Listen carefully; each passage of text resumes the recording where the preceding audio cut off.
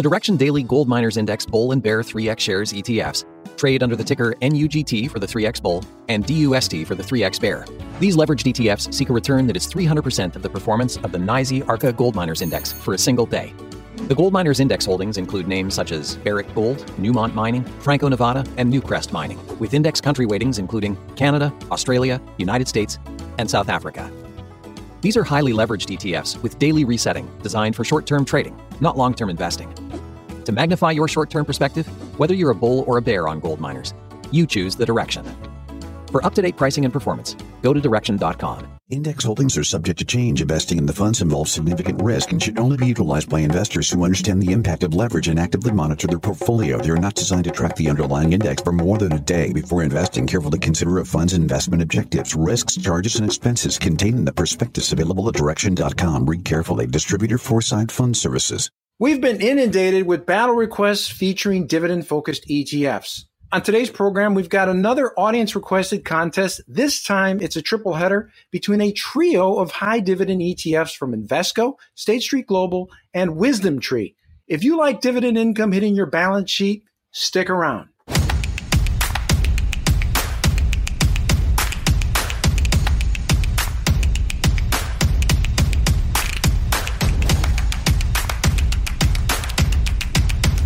Welcome to ETF Battles. I'm Ron DeLegge. Delighted to have you watching our program. The ETF matchups we do on this show are audience generated. And if you've got a certain contest that you'd like to see, well, send us your ticker symbols in the comment section below or on our Twitter feed at ETF Guide. Also, check out the description section below with links to our program sponsor, Direxion Investments. We've also got links to our judges, along with viewer resources and just a bevy of other wonderful stuff. Before I introduce our judges, today's ETF battle was requested by one of my favorite viewers, Wheels Always Turnin'. What a great username. And speaking of wheels, the other day I bumped into a wonderful song by Bob Wills. He's the king of Western swing. And the song is titled, I've Got a New Road Underneath My Wheels. What a great title. And by the way, it's a great song. I'll post that in the description section below so that you can enjoy it wherever you are, especially if you're on the road with the summer travels. Wheels, congratulations. We chose your ETF battle, which means that you get your choice of an ETF battle shirt or a coffee mug. Be sure to visit the description section below for details on how to claim your prize.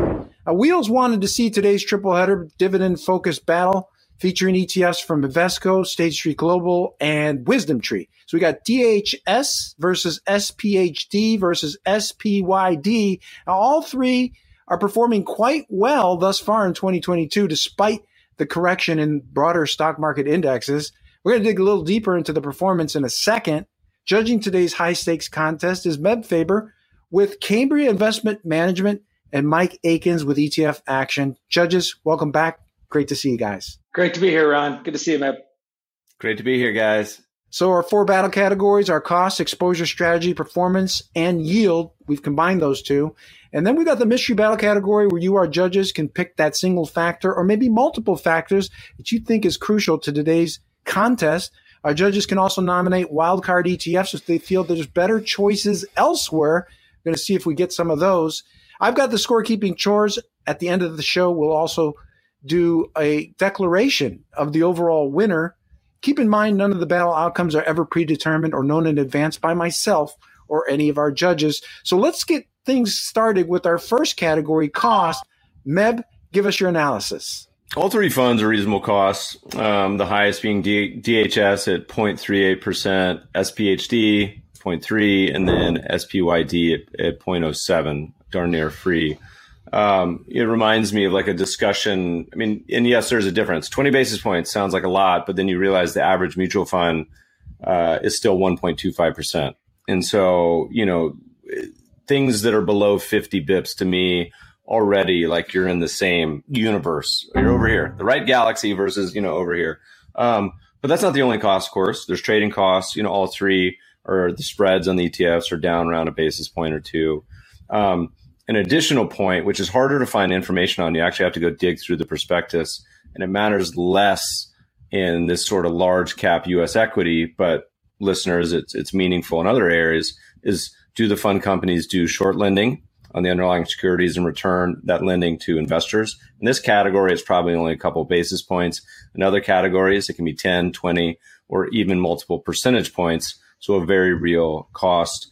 And then lastly, these are all ETFs, so they should be tax efficient. So it should be a wash. So on paper, SPYD, the cheapest, but in reality, in my mind, they're all pretty good.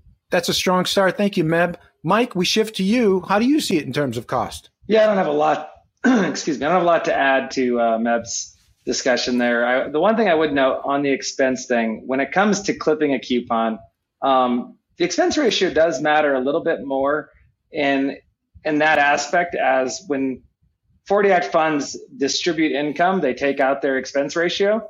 So if you're really looking to clip the highest coupon, all three of these, which I'll get into later, have very similar underlying yield, or the average weighted yield of the underlying securities.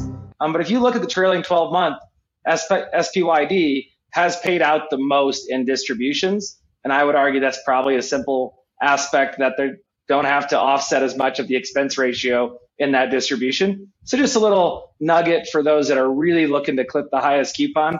I wouldn't be surprised to see SPYD pay out a little more each year because of that lower expense ratio. But as always, anybody that listens to my analysis, I think the makeup of the product is far more important than 20 basis points difference. So something to keep in mind, but not an overall deciding factor. SPYD is my winner, though, because in pure numbers, it's the cheapest. Thank you, Mike. That takes us next to exposure strategy. Give us your take. Yeah, so this is a good matchup. I mean, I think, what's great about dividends in general is it's the largest smart beta strategy or category out there. I mean, obviously, it's because of the value context, hasn't gotten as much attention over the last decade as maybe it used to. But what goes unnoticed, or at least unreported, is these funds just bring in money hand over fist. They have continued to garner flows, and they've even picked up those flows this year, as you would expect, since they're starting to see their time in the sun again. But there are massive differences. I was just doing a quick look, and we have 71 U.S. large cap dividend strategies in our category. And, there's a difference between 25% between the bottom and top performer. DHS is actually the second best performer out of everything. But from an exposure standpoint, I like to look first and foremost at sectors. And I think we'll get into performance and yield, but really the driving difference in performance this year you can look at almost any fund and say, what's my energy exposure? In this case, DHS has the highest energy exposure of the three, but a very important thing to understand with these products, these smart beta or factor strategies is a better word for them, is what do they do with respect to maintaining sector exposures? Do they care? How big of a skew is it from the broad-based benchmarks? DHS right now has about 20% into energy. I actually like that. And I look at that as a positive right now in this market. You can't find that in very many strategies. And it will change. If you go back in time, it hasn't always been that way. So the strategy will update. But when I think about the exposure right now, I like that energy. The other thing that really leads me to DHS is just the fundamentals. If they're all very cheap relative to the overall market, they all have forward PEs significantly lower than the S&P 500. But if you get into kind of more of the quality aspects of margins, ROE, across the board, DHS underlying tend to jump out to me as something I would look at as value, but with a quality tilt. Whereas the debt equity ratios, the coverage ratios of SPYD and SPHD are much higher. So just in general, from an exposure perspective, not getting into this strategy itself, but just looking under the hood at the holdings, I like DHS. That's solid analysis. Thank you, Mike. Meb, you're up next. How do you see things in terms of exposure strategy? The big question for me always when you're looking at a fund or a strategy is like, what is the main muscle movement? And like Mike mentioned, to me, these are actually very similar funds because the decision is, do you plan on using dividends as a screening factor in the first place versus something like market cap weighting? So already, if you decide to say, hey, I'm going to use high dividends, it already puts you over here. Okay. And so all three of these are going to be like kind of first cousins. or even siblings, really. They're pretty close. But then it gets into sort of the minutia. So, for example, looking at SPHD has the least amount of holdings at 50. DHS, the most amount of holdings, I think, at up around 300. You look at the average market cap. DHS at the largest, the average holding, I think, is like 80 billion. SPHD down around 50. But those are all mega or large cap stocks, right? This is not a small cap or mid cap fund. So already, every time you make one of these decisions, it puts you in a smaller and smaller universe. And I like that. I mean, the whole point of being active or tilting away from market cap weighting is that you are concentrated. On paper, some of them do different things. So, SPYD is not doing a lot more than dividend weighting. If you look at SPHD, it has a low vol component, right? So it's taking the 75 highest yield and then the 50 lowest vol. So it adds a little low vol kicker. And then the biggest differentiator is DHS, which uses a trinity of value, quality, and momentum. And I like that, right? Because for me, dividend at its core is giving you a value tilt. It's not explicitly targeting value, but it's giving you sort of a way of doing value. And so back in 99, high dividend yielders on average traded about a 20% discount. The S&P 99 got to the biggest discount ever at 50%. And then here we are again, where looking at value versus market cap weight and certainly growth, we've seen this over the past year, has been a huge spread. And you've had this tailwind of value for prior 10 years is a huge headwind, right? So any three of these, you're going to have a slight value tilt, which is great. So all three are better. As Mike mentioned, you can do an X-ray, go to any website, and type in the ticker symbols and it'll give you an X-ray of the underlying holdings. So across any valuation metric, they all look similar. So it's odd because even though the DHS explicitly targets value, the underlying holdings are actually pretty similar to the other two funds. But all three are better than, say, the S&P or market cap weight. So the good news. So I think they're all, you'll do, if you're targeting high dividend yield, you'll do just fine in all three. If I have to choose, I pick DHS for the explicit value targeting. Excellent. Thank you, Meb. And if you want to use a screener, go to etfaction.com. Mike and his firm does an excellent job in providing that sort of research. That takes us next to performance in yield. We've combined these two. Can't talk about dividends without talking about yield. So, Meb, you're still up. Give us your analysis on performance and yield. Which of these ETFs stands out? I mean, the performance is pretty similar. You can kind of see how they perform versus the S&P. A year like this year, their values tilt, so they're going to do better. What's interesting, though, is because the entire broad U.S. market got, in our opinion, so expensive over the past year or two, dividend yield was near an all-time low. I think the lowest record we ever set was around 1% on the S&P. And so it's funny to talk about high yield and only be talking about 3%, maybe 4% yields, right? Which is where we are. You end up in some of these foreign markets or U.S. historical, and you're talking about high yield. You're not talking about 3%. You're talking about 7, 8, 10%, right? Which has happened in the past. And so they're all kind of roughly in the same ballpark as yield, all roughly in the same ballpark as performance. I give it kind of a wash for me on all three of those. So I don't have a preferred fund in far as the performance and yield category. Mike, how do you see it in terms of performance and yield? Do you agree with Meb's analysis? I agree on the performance side. I think, generally speaking, I think of dividends as being a long-term buy and hold. There's investors that are looking for that type of exposure, and you find the strategy that best fits your methodology or your belief in the market system, and you write it. And I think if you look out 3, 5, 10 years, these three funds are going to have not very material difference in returns. There will be short-term dislocations. For example, DHS with that value tilt, as Med astutely pointed out in the last segment, is crushing it on the 1 year relative to these other two, crushing it year to date. And a big part of that is that value component, and also that overexposure to energy, which is up until recently been a big part of value too. So just kind of taking it into the yield concept, all three of these have great underlying weighted yields. I mean, you're looking at anywhere from 3.4 to 3.75 weighted average yield of the underlying for these three strategies. So from that perspective, relative to the S&P, you're picking up 200 basis points, over 100% increase in yield relative to the S&P. But how they're getting that yield is different. For example, DHS and SPYD have payout ratios around 50%, whereas SPHD is 70%. That's getting pretty high. Now, if you take that in context, it's because it's getting a lot of utilities, and that's that low volatility screen. Low volatility is always going to get you towards the utility type companies. So I like DHS and SPYD from a yield. If I was going to judge this from a yield perspective, I like their yields better. I think a lot of the yield for SPHD is a utility driven yield, more of a clip a coupon, which can be a good thing. But at the end of the day, I keep coming back to the quality of the companies. And I think the quality of the yield for DHS jumps out at me as better than that of SPYD and SPHD. And that's right now. I'm not talking about, you asked me this 6 months from now, that can change. Though I would think with their screening methodologies, DHS will always have a little more quality tilt. And I like that. So DHS is my winner. And as I try to play that back in my head, I hope it made sense. It did. Thank you very much, Mike.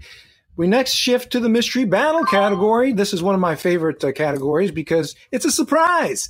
And this is where our judges can pick that single factor or multiple factor to make their argument. So, Mike, what is your mystery battle category and who wins it? Yeah, I think I'm going to go with a quote here from The Office when Michael Scott said, "How the turns have tabled." And I really think that's really where we're at right now in the market. People that have been patient and held on to their dividend strategies, their value strategies, or at least offset some of their more high momentum strategies are getting rewarded. And I think, it makes me think of patience, and really investing really is all about patience. And I think dividend investing has withstood the test of time. And so from that perspective, I like all three of these strategies. I think they're excellent allocations within a portfolio. But I think the bigger takeaway for this battle to me is it's nice to be talking about dividends again. It seems like it's been too long, and just to be able to talk dividends and value and long-term holding strategies, all three of those fit in that category for me. And so I'll just stick with how the turns have tabled. Thank you very much, Mike. Meb, you're up. What is your mystery battle category and who wins it? Oh, boy. Okay. So we've waited this long for me to finally talk about the elephant in the room, and that I think dividend investing strategies are totally nonsensical. Now, let me expand on that. I wouldn't go as far as people on Twitter who said Meb hates dividends, but this goes back to when we first started launching funds over 8 years ago. We wrote a book called Shareholder Yield. But let me be clear, dividend investing is fine. It's totally fine. There are worse ways to invest. For example, you could invest in companies that are extremely expensive, in which case over the last year, you've lost 80% of your money, right? There's other ideas that are worse. So dividend is fine, and you will probably do okay. However, being a student of markets and history, you have to always assess, say, look, has something changed? Is there a structural change? Is there a change in the world? And usually there's not, but sometimes there is. And so if you look at the history of how companies use cash, there's only 5 things they can do with cash. And 2 of them, the way they distribute cash to shareholders is through cash dividends, but also through share buybacks. And share buybacks, historically, it's been going on for a century, but they really started to pick up in the 1980s because of structural change, where some laws got passed and said, hey, look, companies, we think there's going to be a little more safe harbor to buy back shares.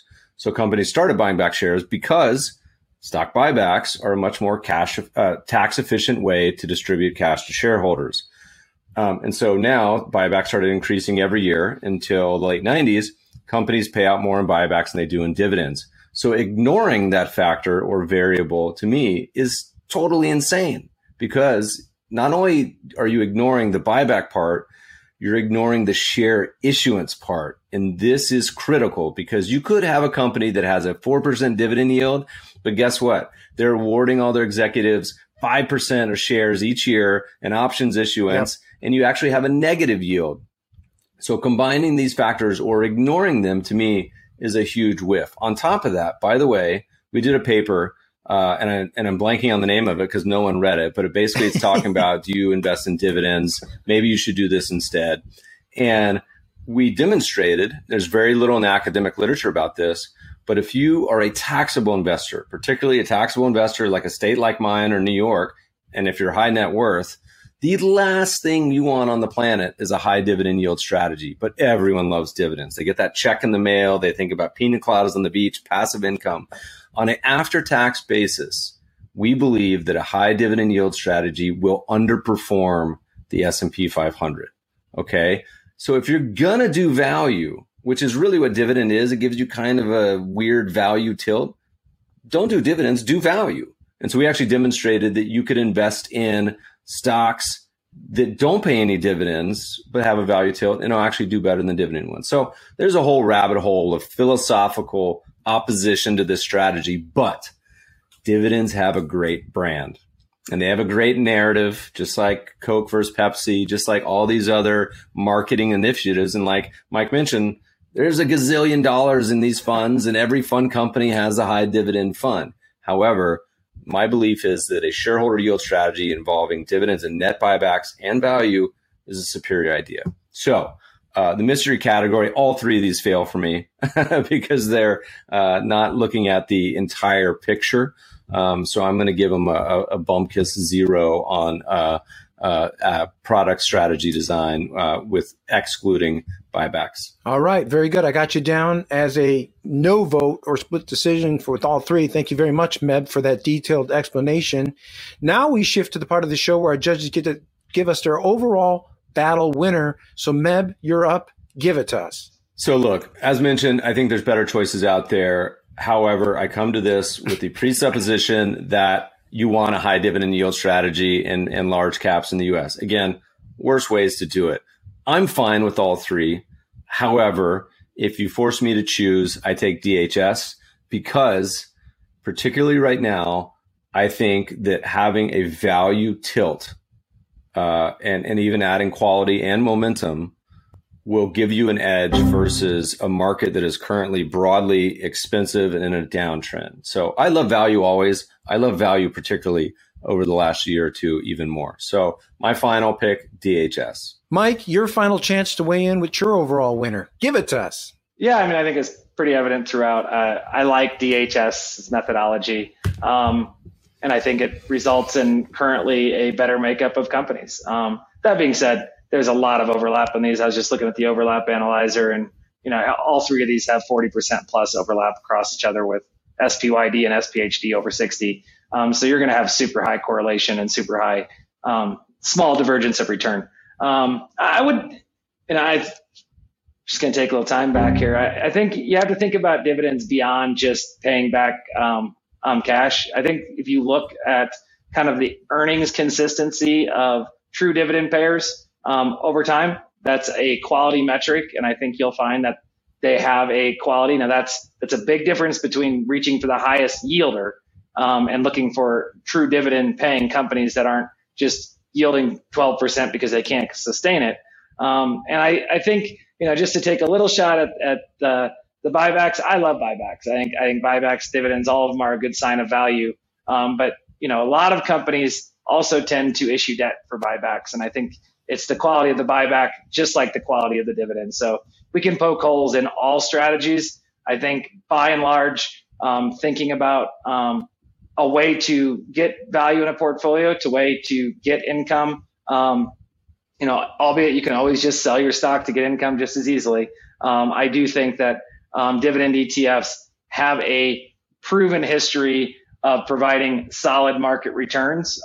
Granted, they are a value tilt, so the last decade has been rough. But fast forward 10 years, I think we'll probably have a different story to tell. DHS Excellent. Is my winner, though, Ron.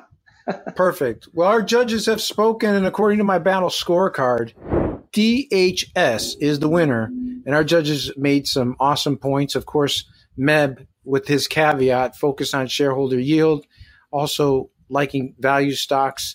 And then, of course, Mike pointing out the fact that you got to look at the underlying industry sectors. Certainly, that's been driving a lot of the wonderful performance that we're seeing in DHS. which has really been on fire. So that's another thing that you definitely have to keep in mind. And trust me, this will not be the last high dividend ETF battle that we do on this program. I think we already have some future rematches in the pipeline. Well, thanks again to you, Meb and Mike, for your awesome analysis. Well done. Thanks, Ron. Thanks, Ron. Be sure to visit the description section below for research links to our judges. Also, while you're there, check out the link to our program sponsor, Direxion Investments, along with viewer resources. We've got online classes and other financial tools. Which ETF battle would you like to see in the next episode? Give us your ticker symbols in the comment section below or on our Twitter feed at ETF Guide. I'm Ron DeLegge. Thanks for watching. We'll see you next time.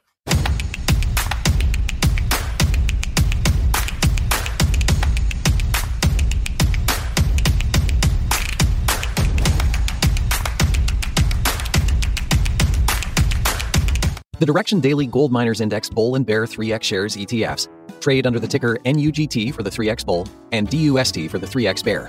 These leveraged ETFs seek a return that is 300% of the performance of the NYSE Arca Gold Miners Index for a single day.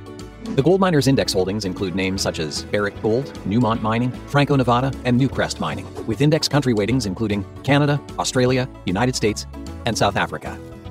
These are highly leveraged ETFs with daily resetting designed for short-term trading, not long-term investing. To magnify your short-term perspective, whether you're a bull or a bear on gold miners, you choose the Direxion. For up-to-date pricing and performance, go to Direxion.com. Index holdings are subject to change. Investing in the funds involves significant risk and should only be utilized by investors who understand the impact of leverage and actively monitor their portfolio. They are not designed to track the underlying index for more than a day. Before investing, carefully consider a fund's investment objectives, risks, charges, and expenses contained in the prospectus available at Direxion.com. Read carefully. Distributor Foresight Fund Services.